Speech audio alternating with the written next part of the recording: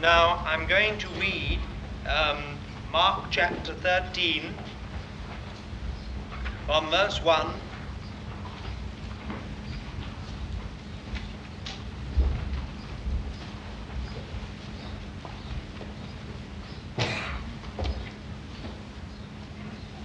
All right? Ready? I'm going to read in the New English Bible.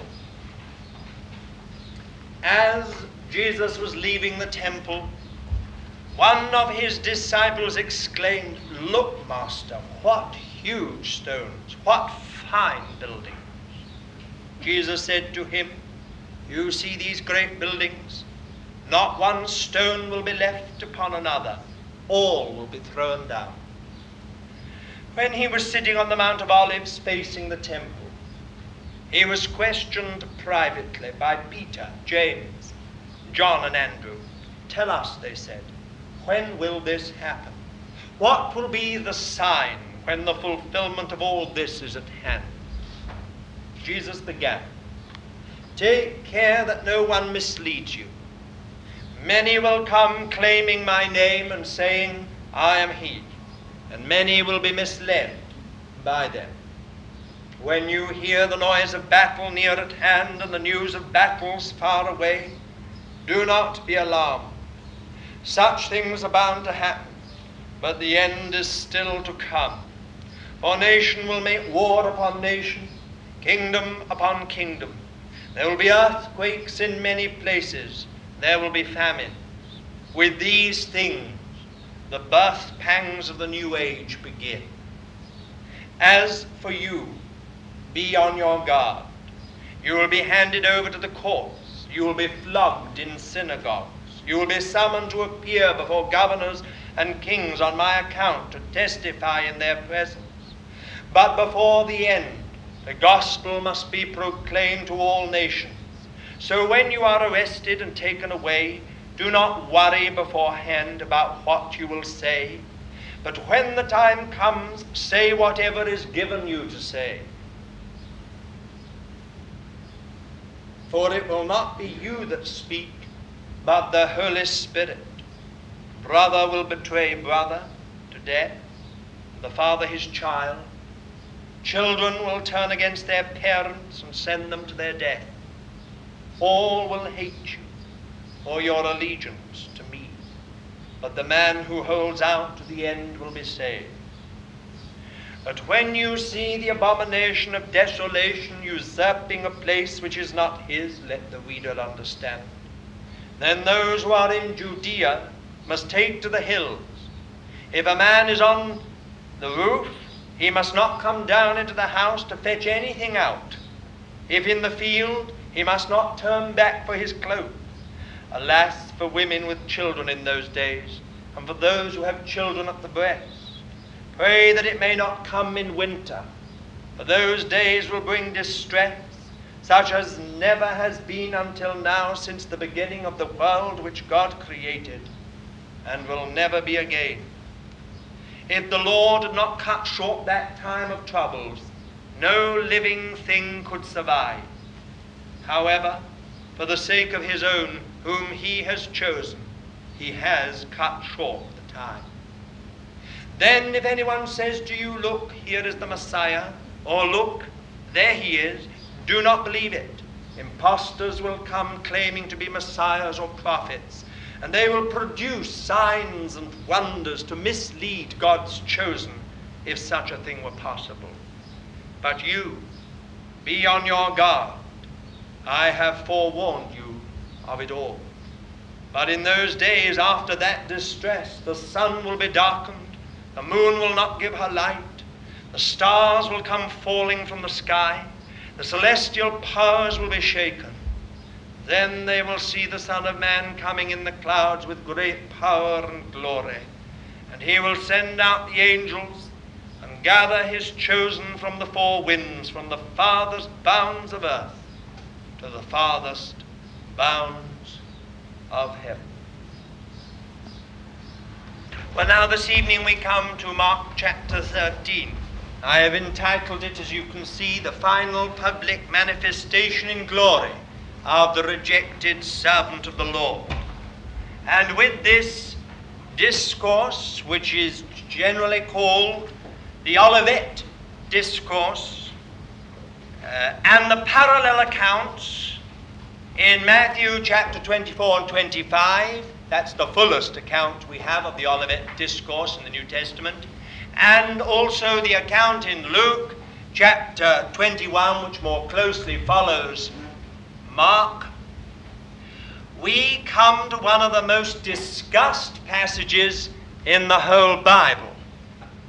It was Campbell Morgan, so Mr. Sparks once told me, who, surrounded with about 20 commentaries on a passage like this, wiped his brow with his handkerchief and said, "I sometimes wish the Bible had never been written." All are agreed that the discourse grew out of the clear prediction by Christ of the temple's destruction, which was literally fulfilled in 70 AD. And the discourse has much to do with that. There are four main views. Now, this evening, what I'm going to do is introduce this chapter, and then I hope to get to verse 12. We won't go beyond that, because it is such a controversial passage, and I feel it's important for us to understand some of the principles of interpretation.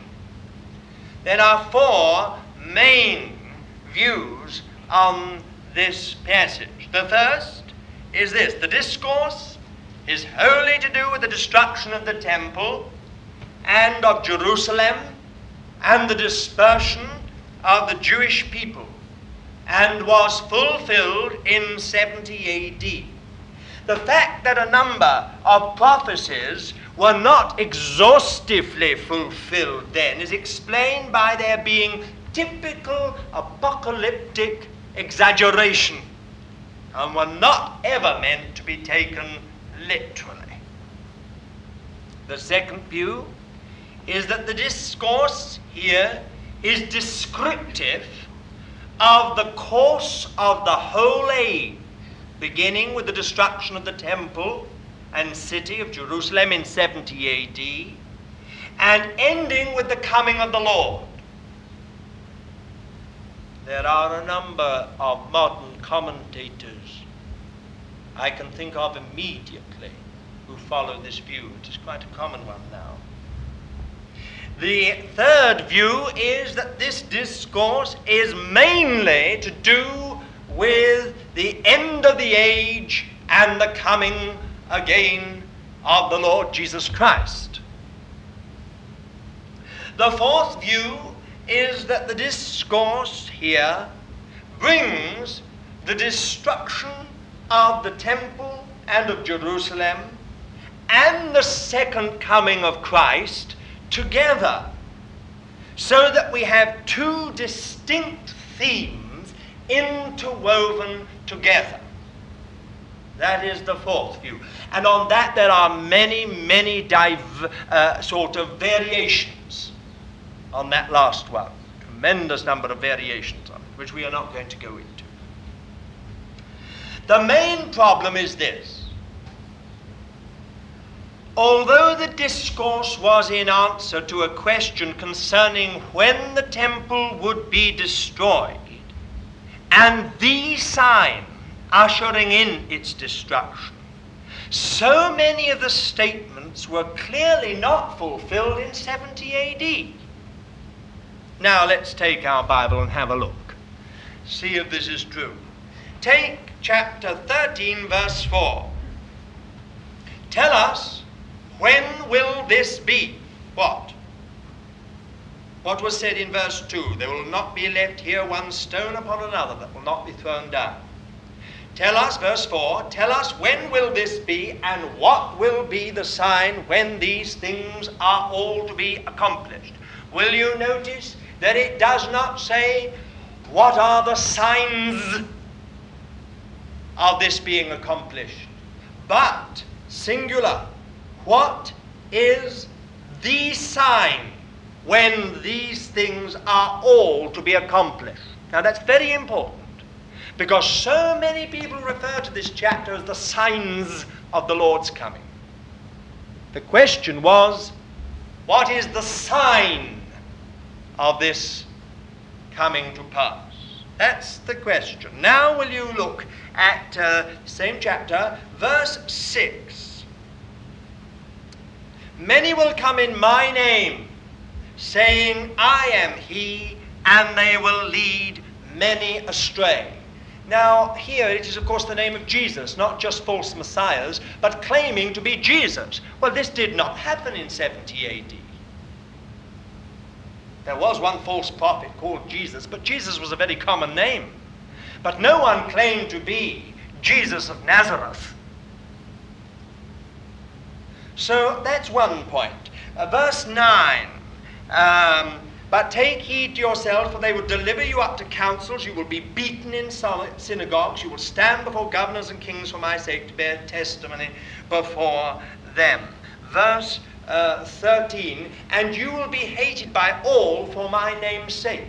Now, of course, again, we can say that in those troubled years of the Jewish rebellion from 66 to 70 AD, there was, of course, quite a bit of persecution preceding the year 66. In fact, that was the year when Peter and Paul were executed and martyred. But there was no persecution of Christians in Judea. There they had respite. Because of the rebellion, everyone was too bothered about sort of the rebellion and getting rid of the Romans. So the Christians actually had a respite. Then look at Mark chapter 13, verse 10. And the gospel must first be preached to all nations. It was hardly fulfilled in 70 AD. It is true that the apostle had taken the gospel to Rome, and there was a strong company of believers in the capital of the whole empire. And others were taking it to all points of the Roman Empire. But we could hardly say that the gospel was preached to all nations. Then again, verse 20. And the Lord, and verse 19, shall we say, for in those days there will be such tribulation as has not been from the beginning of the creation which God created until now, and never will be. Then verse 20, and if the Lord had not shortened the days, no human being would be saved. Well, we can hardly say that of Jerusalem. It's true that it is estimated by Josephus, the eyewitness of what happened, that about 1 million people died in the siege and final destruction of Jerusalem, which was a very large number. But we can hardly, for those days, but we can hardly say that it could be said of that no human being would be saved if the Lord had not shortened the day. It seems to speak of some far greater tribulation, far greater distress, when somehow or other, unless the Lord steps in, it's not just a question of Christians, of Jews. It's a question that there would be no human being alive. So that is another point. Those two verses were hardly fulfilled in 70 AD. That's our problem. Then, will you compare Mark, the same chapter, Mark 13, verse 24. But in those days, after that tribulation, now mark the word, that tribulation. In those days, after that tribulation, the sun will be dark and the moon will not give its light. Stars will be falling from heaven. Verse 26, and then they will see the Son of Man coming in clouds with great power and glory. Now, it does really seem to me that we can hardly say from this verse that this has been fulfilled. After those days, after that tribulation, then this will happen, which surely was not fulfilled in 70 AD, but points to something further on. And, of course, quite clearly, verse 26, then they will see the Son of Man coming in clouds with great power and glory. He did not come in 70 AD or in the immediately succeeding years. We all know that. Will you also note that he does not say, and you will see the Son of Man coming, but, and they will see the Son of Man coming. We shall look at that when we come to it probably next week. But it's a rather interesting point that many people overlook. And they will see, either we're with him, and therefore it's the unsaved world that sees him coming, so that verse 27 is actually synchronized with verse 26. The elect are gathered together almost immediately and come with the Lord. Well, that will wait till next week, till we come to it. We have therefore to recognize that although it would seem from from verse 4 that this discourse was to do with the time of the temple's destruction, the prophecies contained in it were only partially fulfilled and await some final and more exhaustive fulfillment. Now Matthew, in his account, gives support to this by giving us the complete version of the question. Mark gives us a much shortened version of the question. And if you will turn to Matthew 24 and verse 3, we read here in the same account, the fuller version, Matthew 24 verse 3, and as he sat on the Mount of Olives, the disciples came unto him privately, saying, Tell us, when shall these things be, and what shall be the sign of thy coming? That's an addition. And of the end of the world, or the close of the age, as it puts in the New English, the close of the age. Now, that addition, that fuller version of the question, is all important. It's vital to our understanding of this passage. It is quite clear then that the disciples did not only ask about the temple's destruction and the city's destruction and the dispersion of the Jewish people, but they also asked about his coming, which in their mind may have been absolutely together with it, and the close of the age. Thus, I think we can say that this Olivet Discourse contains clear prophecy concerning the destruction of the temple and of Jerusalem, which was fulfilled in 70 A.D. And then, now mark my words carefully, looking through that event, down the course of the age, clear prophecy concerning the end time and the final coming of Christ, as if the first event was in itself prophetic of the final. We need to point out,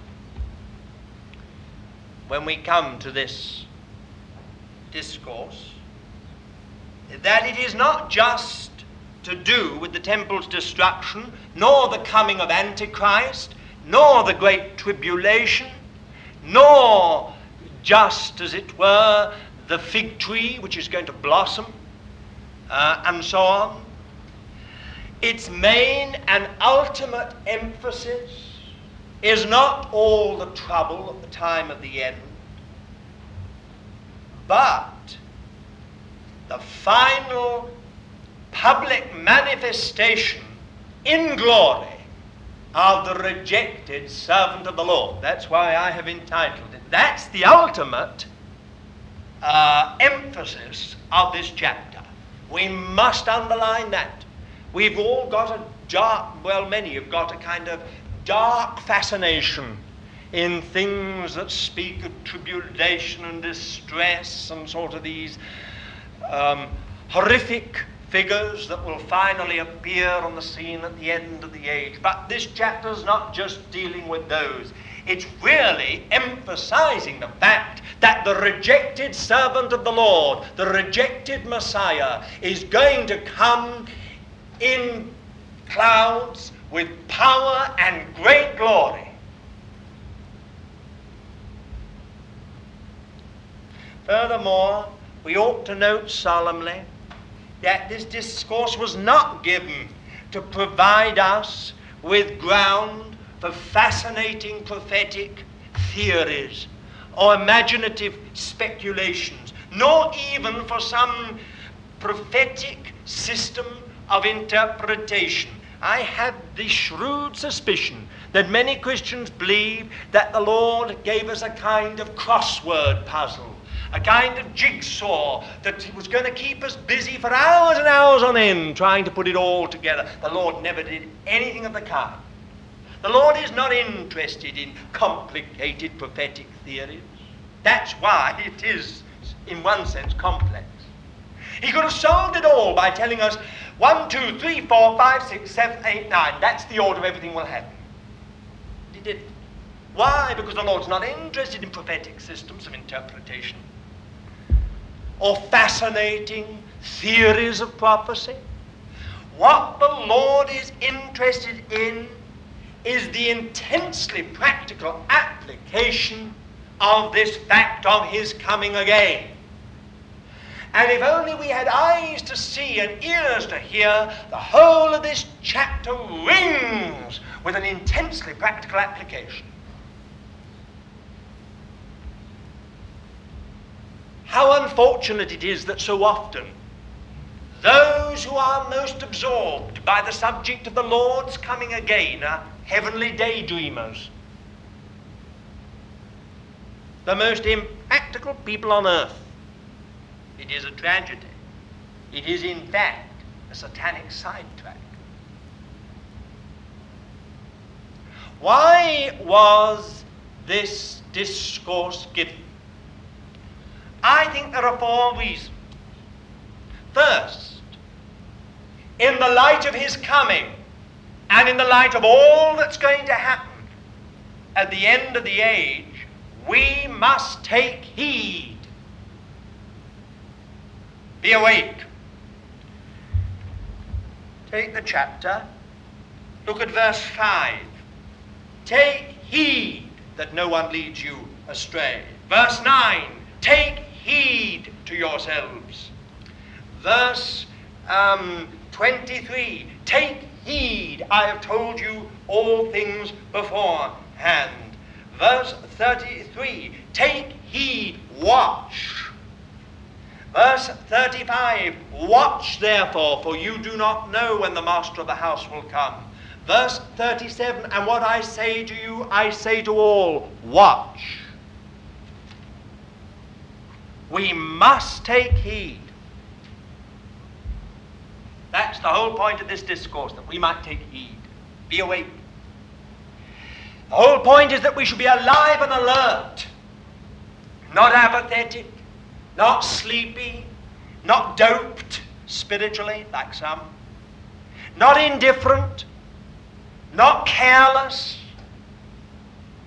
not drifting along on others' momentum or the momentum of a whole company of Christians, but alive and alert, waiting for the coming of the Lord. Diligent and watchful. How solemn that last imperative is. Watch.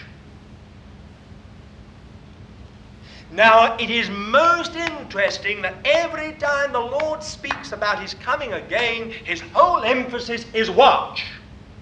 Be alive, be awake. Don't be sleepy. Rub the sleep out of your eyes. You all know, or many of you know, that kind of feeling that you're up, but not up. The kind of thing where you see a person sort of sleepwalking almost for an hour or two after they've got up. Well, this is what the Lord is saying.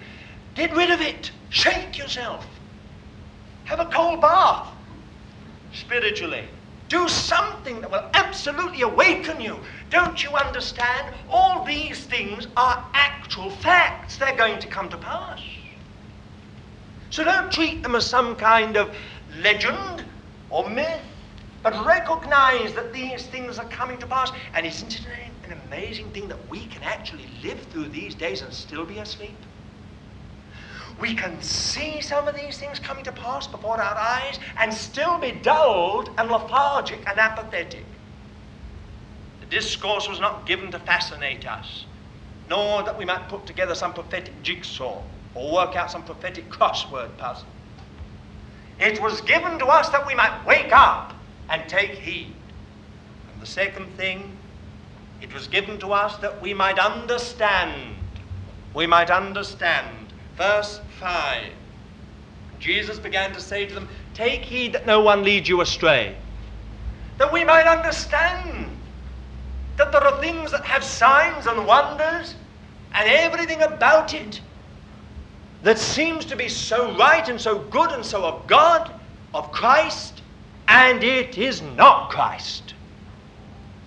We might understand. Verse 18. Pray that it might not happen in winter. I wonder if has anyone yet prayed that prayer here? Lord, when this time comes, oh Lord, don't let it be in the winter. It's not to be spiritualized, this. So practical is this thing that the Lord said to them, pray. Now, I'm quite sure the Christians did pray because it finally happened in July. And the whole Christian population got out. Do you know that every Christian in the church in Jerusalem survived because of this book? They got out. Whereas 1 million people died in the terrible siege and famine of Jerusalem, the final slaughter of it, they escaped to a place called Pella in Berea across the Jordan, where they survived to spread the gospel after the destruction of the temple and of Jerusalem. My dear friends, God has given us this that we might understand. This is no fairy story, no just fascinating theories. This is given that we might understand and watch. And as we see these things happen, pray. Lord, protect our children. Lord, protect us. Lord, don't let it be in the winter, if it could please thee. We might understand. Verse 23, but take heed. I've told you all things beforehand. In other words, these things have been told us beforehand so that we might understand what is happening around us and to us. Verse 28 and 29. From the fig tree learn its lesson. As soon as its branch becomes tender and puts forth its leaf, you know that summer is near. So also when you see these things taking place, you know that he is near, even at the gates. You've got understanding. Not just understanding the Lord's coming, but understanding of what to do. How to take him for protection. How to take him for life. How to take him for power. How to, as it were, experience all that is yours in him in the last terrible days of this age when the breakup of all things will take place. We might understand.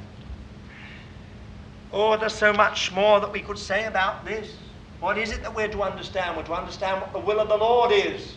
That's one thing.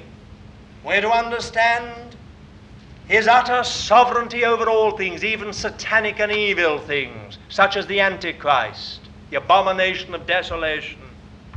We're to understand that through it all, God is going to finally glorify Christ. We are to understand both the birth pangs and the birth.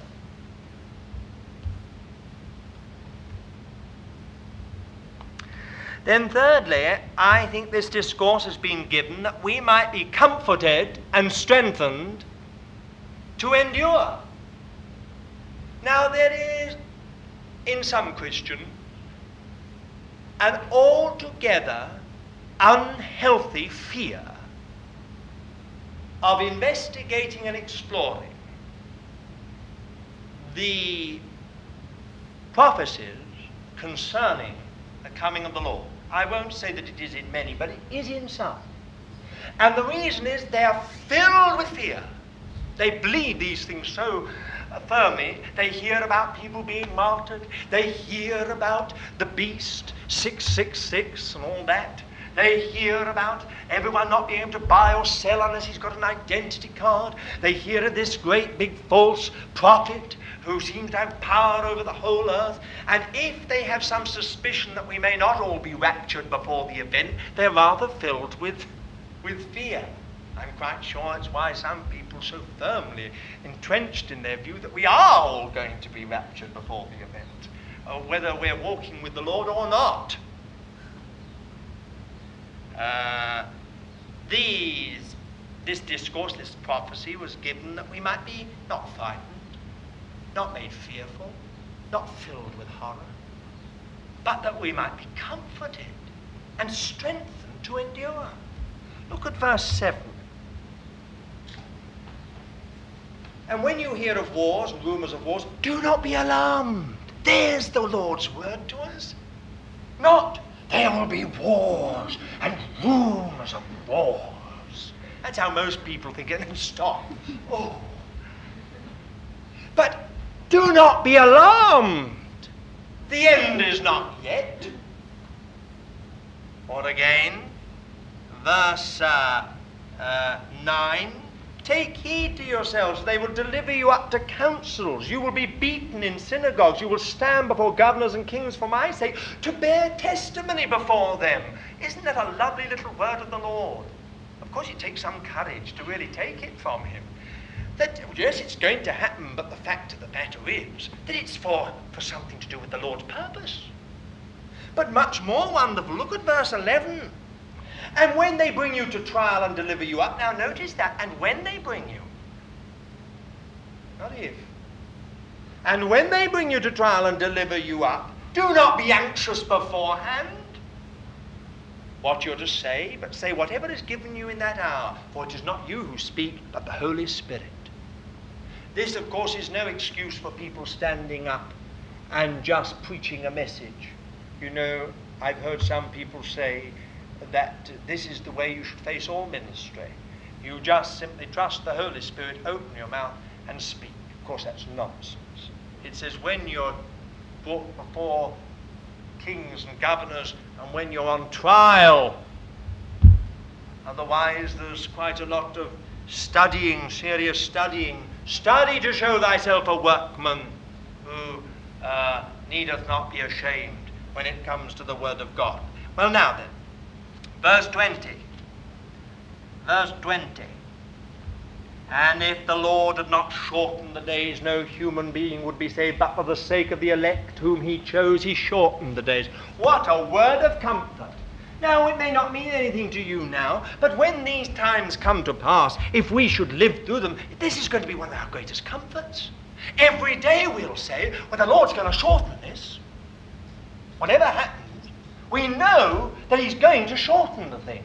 Well, what a comfort that is. We should be strengthened to endure. You know the kind of thing, if you feel that it's like going to the dentist, and he says, you've only got one more time. I mean, somehow you're strengthened to endure, aren't you? It's not like having 6 months with him. But, I mean, you just feel, oh, one more time and I'm through. Well, you may feel that about other things, I don't know. But, I mean, you just feel you're strengthened to endure because there's a time limit. Well, the Lord has said there's a time limit to this. Don't think it's going to go on and on and on and on. Look up. Strengthened to endure. And then look at verse 13. You will be hated by all for my name's sake, but he who endures to the end, the same will be saved. He who endures to the end, the same will be saved. Well, we shall look at that when we come to it in the text. But these things are told not to frighten us, but rather that when they come to pass, we might be comforted, encouraged, and strengthened to endure as seeing him who is invisible, whose grace is sufficient for whatever we are called to pass through. How true that is. Fourthly, and this is a very important point as to why the discourse was given and often overlooked. This discourse was given that we might fulfill the work. Verse 34. It is like a man going on a journey when he leaves home and puts his servants in charge, each with his work, and commands the doorkeeper to be on the watch. The whole point of this discourse is not that we should give up our jobs or give up work altogether and sit there waiting for the coming of the Lord, but rather that we should get on with the job and do it as unto the Lord and as before the Lord. How important this matter is. Do you remember the effect of the second coming of Christ upon the Thessalonians? Quite a lot of them sold their homes, gave up their businesses, and became, as the Apostle Paul called them, busybodies. Not eating their own food, but looking to the church to meet them, because they said the Lord's coming is imminent. You get this again and again. You get people saying, don't go on the house to house. The Lord's coming is imminent. Don't do this. The Lord's coming is imminent. There's no point in sort of getting ready another room. The Lord's coming is imminent. Much would I prefer Martin Luther's great comment, which was so to the point when he said, if I knew the Lord was coming tomorrow, I would still plant my apple tree today. And that's so true. Because his attitude was this: the Lord would say, Martin, you did well to plant that tree. And that's absolutely true. The Lord won't commend anyone who just suddenly gave up. He will say, you did not do what was right. I watched that. No, if you've got an apple tree to plant, plant it. And if the Lord comes, you've got a good conscience as you face it. Besides, remember, there's always a possibility that there is a millennium. Well, anyway, we'll pass on. Now let's look at the text. Those are just those few words of introduction. Now let's see if we can look together at the text itself. First of all, the first 4 verses, 1 to 4. I have entitled them The Destruction of the Temple Foretold. How simple those words. Verse 1. As he went forth out of the temple. But what a universe of sorrow lies behind them. For the Lord Jesus was leaving the temple, never to enter it again. God's house. Think of all the history behind that house. Think of the yearning of God. Almost in the stones of that building. Think of all the history of God's people, the faith, the tribulation, the experience that those stones represented. It's such a simple little phrase, as he went forth out of the temple. But behind it lies a universe of sorrow. With his denunciation of the scribes, the Lord Jesus had finished his public ministry, that glorious ministry which had begun in Galilee, and of which we have followed all the way through the Gospel according to Mark, had finished with the denunciation of the scribes. He never uttered another word in public ministry again. It was over. His public ministry, his public service was finished. He'd come to Jerusalem, to the temple, as the long-predicted Messiah.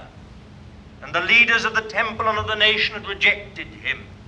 He had found nothing in the whole ecclesiastical hierarchy and system upon which the pleasure and satisfaction of God could rest. No living faith, no true devotion, no open-hearted walking in the light, nothing but dead formalism, loveless duty, and tradition-bound darkness. And thus, his public ministry had ended on a note of awful severity, a denunciation of the system unparalleled for its directness and its sharpness. Yet, even that, seemingly so hard and relentless, was spoken out of a broken heart. as we understand from Matthew's account. In Matthew 23, listen, I would like to read this to you so that you understand just what is behind these 4 verses. Oh, this is directly after his great denunciation of the Pharisees and scribes and the whole ecclesiastical system. O Jerusalem, Jerusalem that killeth the prophets and stoneth them that are sent unto her. How often would I have gathered thy children together, even as a hen gathereth her chickens under her wings, and ye would not. Behold, your house is left unto you desolate. And with that, he turned and walked out. He never entered it again. There was a broken heart behind that going out of the temple. Don't think that the Lord is the kind of person who could just judge something and turn his back on something without any feeling at all. It was a broken heart. He had found nothing in Israel. That is, nothing in the system. One poor widow was like the morning star, heralding a new day and a new age. In her, God found all that he had ever wanted from both temple and nation. Surely it's a sign of infinite grace that if his public ministry ended with the pronouncement of judgment upon the Jewish establishment, it closed before his disciples' eyes, and surely the eyes of a whole invisible world that watched on, with the commendation of one poor widow who represented before God the yearning and the aspirations and hope of the godly remnant in Israel. I think that's infinite grace. Now, as the servant of the Lord, the Messiah, turns his back on the temple with those terrible words, "Your house is left to you desolate," God finally leaves it, giving it up to destruction.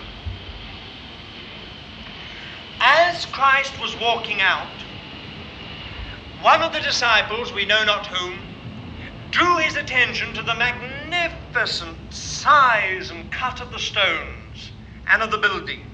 It was this which occasioned his solemn prediction that not one of those stones would be left on another.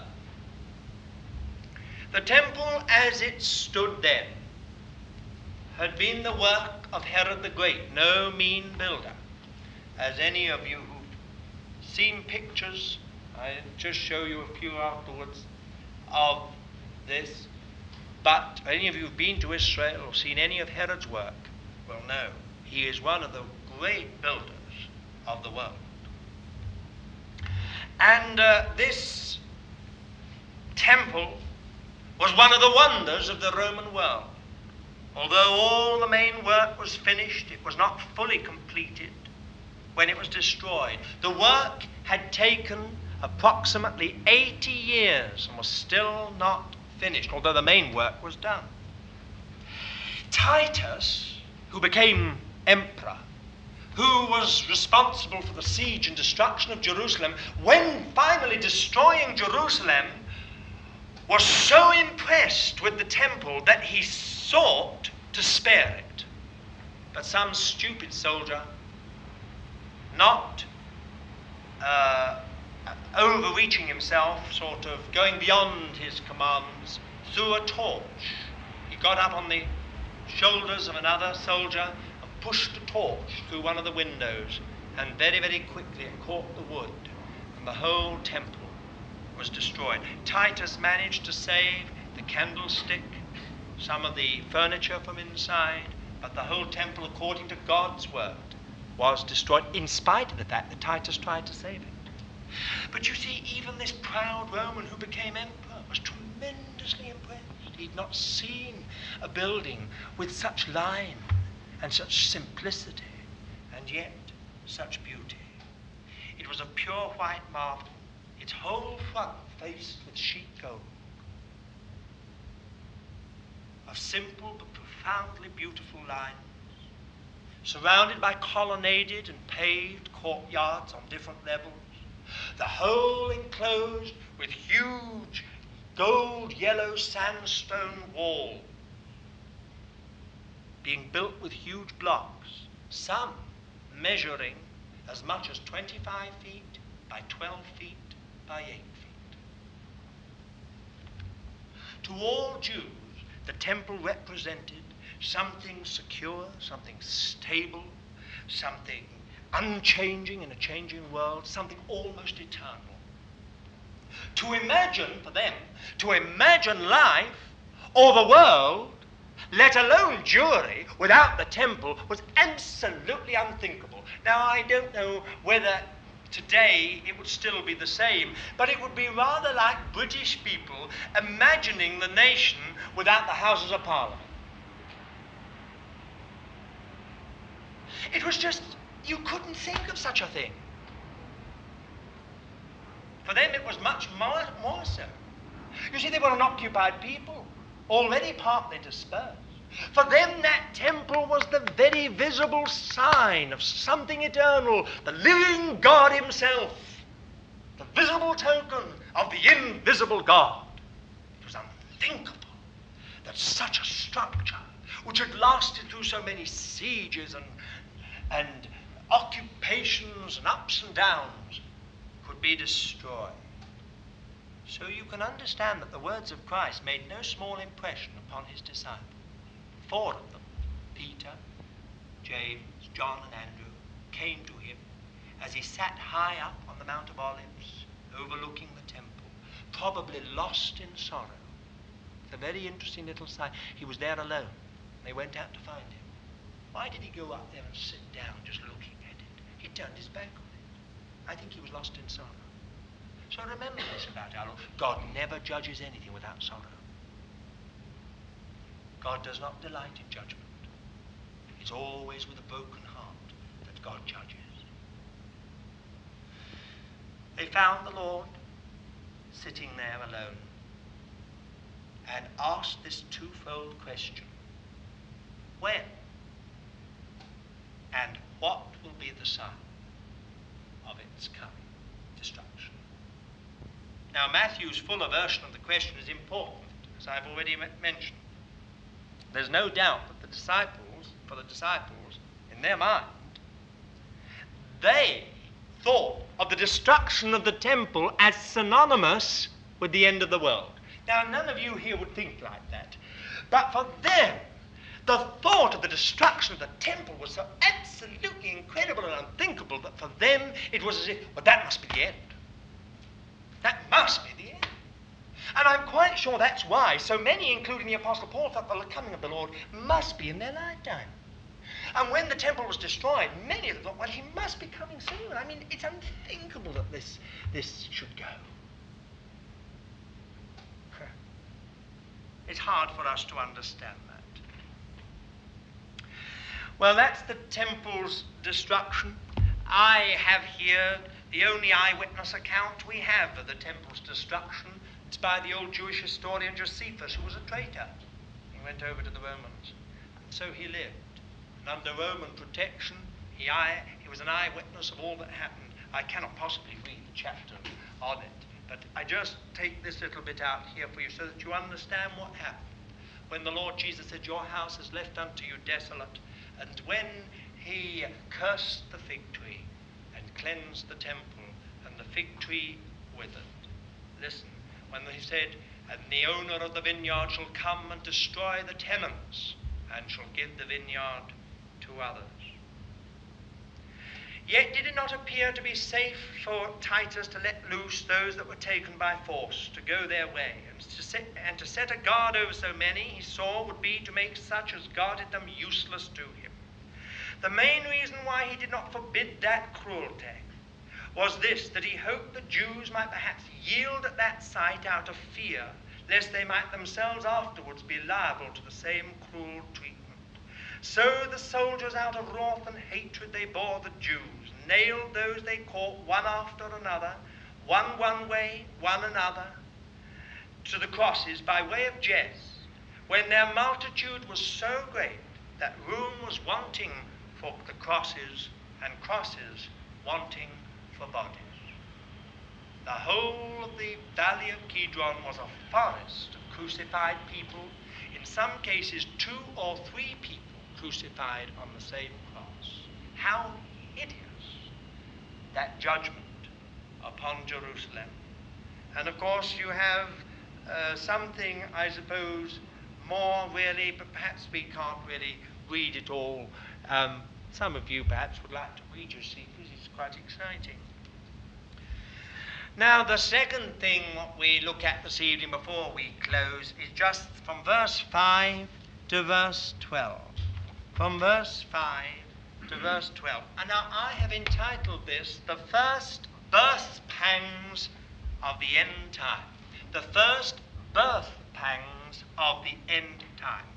Let us very carefully note that Christ answers their question by first telling them what are not to be considered the sign of the end time. Now this is very, very important. For most people look upon what's in these verses as signs of the end. But in actual fact, what the Lord did was he first told them what does not constitute the sign of the end, the sign of the end time. You have all marked it, haven't you, that they didn't ask for signs, they asked for the sign. Now he says to them, I'm going to tell you what are not the signs, what are not the sign. Verse 5, Jesus began to say to them, compare it with verse 7, do not be alarmed, last part, this must take place, the end is not yet. Verse 8, last part, this is but the beginning of the sufferings. Now, just stop there. Beginning of the sufferings. Authorized version, beginning of sorrows. Revised version, American Standard Version, the beginning of travail. Literally, it is this. This is but the beginning of the birth pangs. And the New English Bible puts it like this. It is, with these things, the birth pangs of the new age begin. Birth pangs, beginning of the birth pangs. Now, will you also notice verse 14, the first phrase, but when you see. But when you see. In other words, now all these things are not the sign of the end. But when you see the desolating sacrilege, or the abomination of desolation, set up in the place where it ought not to be, you know. So that's the sign. We'll come to that next week, what it really is. We need also to carefully note that no time limit or span is given for this phase. This is why some scholars feel that we have here the description of the course of this age. In other words, what they say is this.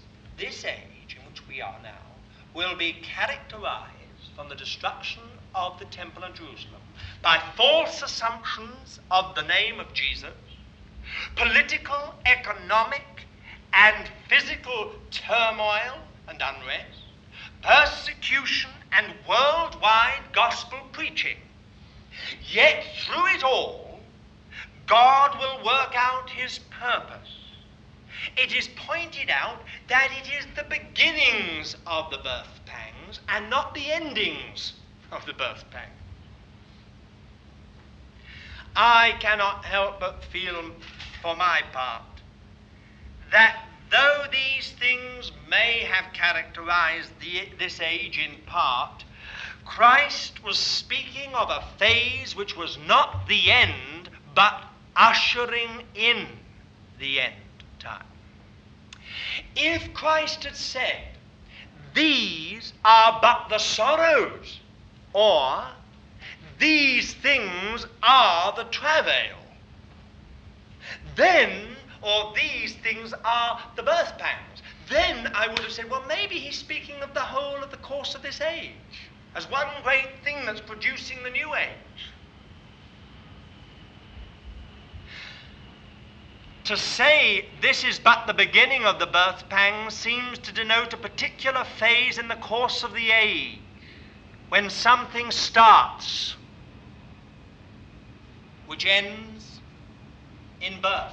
In other words, a phase of turmoil and trouble characterized by these things, which will usher in the last phase of this age.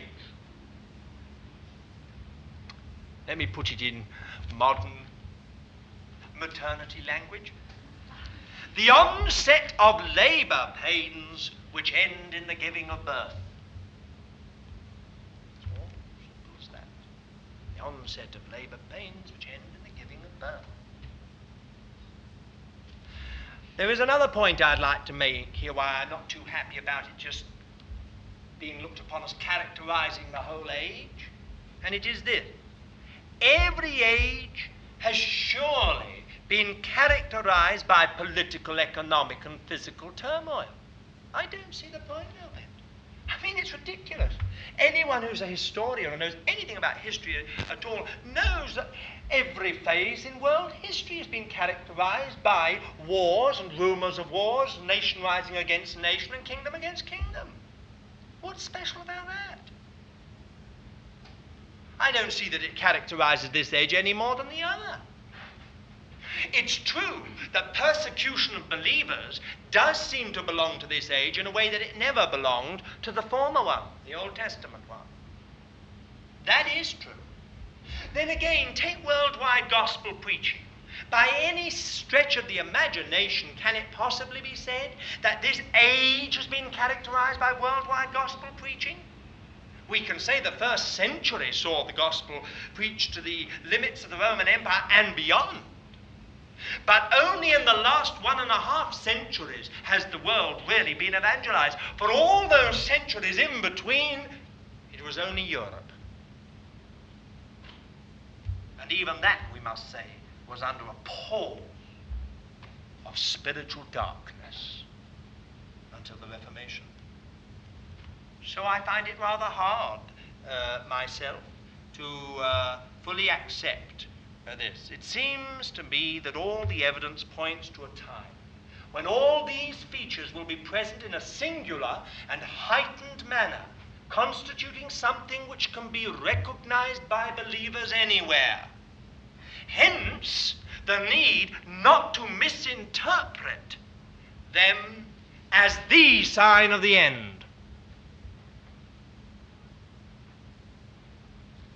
Well, now let's just have a look at these things very quickly. The beginning of the birth pangs, what are they? First of all, verses 5 to 8, religious, political, economic, physical unrest and turmoil.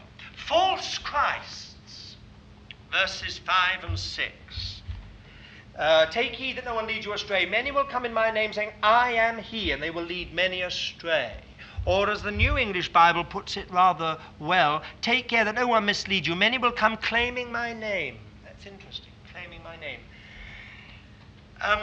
Could this not cover those sects and heresies which assume his name and claim to be him? In other words, claim to hold the real content and character of Christ? I think of a multitude of sects. Jehovah's Witnesses, Russellism, Mormonism, Christadelphianism, Christian Spiritualist Church, Unity School of Christianity, Christian Science, and more and more and more come immediately to my mind. Assuming his name, although in fact having no claim to Christianity at all. Religion, yes, but not Christianity. Well, it may be. Claiming my name and saying, I am he. Then again, verses 7 and 8, wars, rumors of wars, earthquakes, famines. I've lumped this under political, economic, and physical turmoil. Why? Because these things are all interrelated. For instance, war brings famine. Famine brings economic trouble. War brings economic trouble. Isn't it so? These things are all interrelated. For instance, we know immediately that there's war or strife, even in Ulster. Things happen on the stock exchange. Things get robbed. The Vietnam War is going to continue. Then immediately there's a reaction on Wall Street. The economy is shaken. You see, all these things go together. So I think that we look upon this really as a period of political and economic turmoil. And then you'll notice bitter persecution of believers in verses 9 and 11, 12 and 13. And then in verse 10, the gospel preached to all nations. Now, whatever, dear friends, might feel, the friends who feel that this characterizes the whole of the age, if this is true, whatever they might believe, one thing I think we can say, and that is that all these things have characterized the period in which we are living, from 1914 till the present time. It may surprise you to know that there has been no period in world history in which believers have been more persecuted than in the last generation. Now, you may not believe that. It may not be outwardly, but what with Hitler and then after that communism, and before it communism, it is a period in which a very large part of the earth has known persecution. But as far as gospel preaching, we have known it to the ends of the earth. Radio, television, literature, literacy programs, and much else. And of course, I don't have to speak about political and economic turmoil. The 1914 war ushered in a wholly new period or phase, if you like, when one whole world that had existed for close on 1,000 years just passed away overnight, never to come back again. We could stop and we could talk about it, but we haven't really got the time. The fact is that I think most historians feel that it wasn't the last World War that has really wrecked and rocked the whole world, but it was the First World War. And the last World War came out of the First World War. And so did communism. The whole thing was interrelated as if one vast satanic intelligence was behind it. There would be no such thing as communism if there had been no First World War, because the imperial powers would have united to stamp it out. But they were so locked in a death battle with the flower of their manhood, youth, dead on the battlefield, that they could not do anything about it. And it stole onto the scene and became entrenched. Well, we can say a lot more about that, but we leave it. Above all, let's really understand what it is the Lord has sought to say here. The beginning of the birth pangs of a new age. This is wonderful. Don't look on the dark side, terrible as it is. Look up. This phase constitutes the first birth pangs of what is being born of God, a new heaven and a new earth, and a perfected new man in Christ. Oh, I think of so many scriptures I could immediately read them. I think of Ephesians 4:13, till we all come to the unity of till we all attain unto the unity of the faith, to a full grown man, to the measure of the stature of the fullness of Christ. Or I think of the Apostle Paul in Romans 8 when he says, everything groans and travails together in pain, waiting for the liberation of the glory of the children of God. I think of Peter when he said that we are hastening the coming of the day of God, when the heavens being on fire, and so on and so on. And then he says, whilst we look for a new heaven and a new earth. So don't be alarmed by this. This is birth pangs. Something's being born. And it's not something satanic being born. It's not that the devil is becoming incarnate, as we think, the Antichrist, but rather that something's being born of God through it all. And the whole thing is shaking. So like a chrysalis, something's emerging from it. Think of it like that. And And take heed that you're not sidetracked by false claims, false signs, and false evidences, however Christian they may seem. Some people think if a person can work a sign or a miracle, that's it. That means he's authenticated. It doesn't mean anything of the sort. And that's exactly what it says here. Don't be sidetracked by what appears to be absolutely of God, but is an angel of light and a minister of righteousness. It's the devil. Neither be alarmed by all the turmoil of society around you. You're in the mainstream of the sovereign purpose of God to head up all things in Christ. It's going to end in glory. In the hour of need, in bitterest persecution, even at the cost of your physical life, the Holy Spirit will enable you to triumph and advance the purpose of God through you. Oh, I think of some who found this. When Latimer and Ridley were dying, side by side, and the man came with the torch, and one of them, I don't know which, I think it was Ridley, became a little afraid and said, I don't think I can bear it. And Latimer said to him, play the man, Ridley. This day we shall set on fire a torch that will never, in England, that will never go out. And they did. I think of Tyndale as he died at the stake, the fire around him. Oh, God, open the King of England's eyes. Within 1 year, the eyes of the King of England were open. And he ordered that a copy of Tyndale's Bible, virtually Tyndale's Bible, should be put in every parish church in England. There are so many stories like this. The Holy Spirit came upon people at the last moment and enabled them to triumph. They're all only flesh and blood like you and me. And surely there are times in which I couldn't go through it. Don't say that. The weakest of us. If there's any person here who thinks they can go through it, I feel sorry for you. You're the first that's going to collapse. But if you're afraid, then you're in a wonderful position, because you will depend on the Lord. You will look to him. The Holy Spirit's going to come into you at the time you need him. Like dear old Harolan Popov, when they put a gun to his head and said, now we're going to shoot you. I'm going to count up to 10, and on the 10th I'm going to shoot you.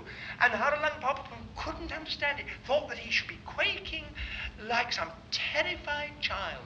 Instead, just all he could think about, why, in a moment, I'm going to see the Lord face to face. And he said such joy came that when the man didn't shoot, he counted up to 10 and didn't shoot, it was the biggest shock he had. Now, Harolan Popov told us that himself. He couldn't believe it. He said he felt he'd been cheated. And he said to us at the time, if you remember, how could that be? Surely it was the Holy Spirit. And it is the Holy Spirit when you read some of the stories of those who gave their lives and the things they said at the end. How just ordinary people, many of them, not famous people. Well, I just say, don't be afraid. In the hour of need, the bitterest persecution you can imagine, the Holy Spirit will enable you. So don't think about it beforehand and say, what shall I say? I must plan it all. No. You just trust the Lord and he'll do it for you. And remember this, endure to the uttermost and you will know final deliverance. Verse 13 is very interesting. It says, he that endureth to the end, the same shall be saved. That's how it says it in the Authorized Version, the Revised Version. But you know, what it really means is not, he that endures to the end of the age will be saved, but he that endures completely, he that endures to the uttermost, he that fully endures, the same will know deliverance.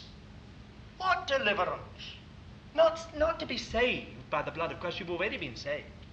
But you'll know that wonderful deliverance if you'll only endure to the uttermost. The Holy Spirit will come upon you in your final moments, whatever they are. Maybe it will be deliverance from physical death. But if not, you can be absolutely certain it will be a deliverance into the kingdom. Now someone says, oh, I don't like that. But just you wait. This is exactly what the apostle said in Timothy, 2 Timothy, and chapter 4, and verse 17. Now he's already said he knows he's going. He said, I'm being offered up. My course is over. My course is finished. I've run the race. It's a crown for me. Now listen to what he says. Verse 17. But the Lord stood by me and strengthened me, that through me the message might be fully proclaimed, that all the Gentiles might hear. This was when he stood before the emperor. And I was delivered out of the mouth of the lion. What does he mean? He's going to be executed. What does he mean, I was delivered out of the mouth of the lion? He means they couldn't touch me. I went into my cell that night, chained to the old soldier that I've been with for the last 4 years, praising the Lord. I was in glory. I had a glory time. That's what he meant. I was delivered from the lion. Not, I'm coming out free to preach again. He knew it was over. Now look at verse 18. The Lord will deliver me from every evil work and will save me unto his heavenly kingdom. To whom be the glory forever and ever. Amen.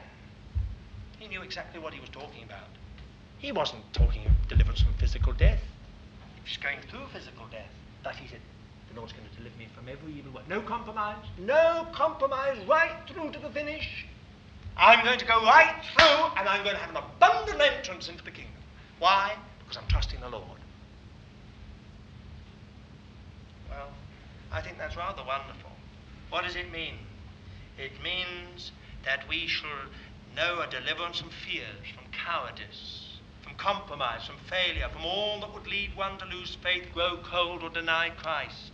It's more than even that, a deliverance from Satan and from evil men and evil works, an abundant entrance into the kingdom. So Christ has told us what does not constitute the sign of the end time, but only what are the first birth pangs of the coming birth. Well, dear friends, I don't know what you feel like, but I have a shrewd suspicion that we're already in that period of the birth pangs of a coming birth.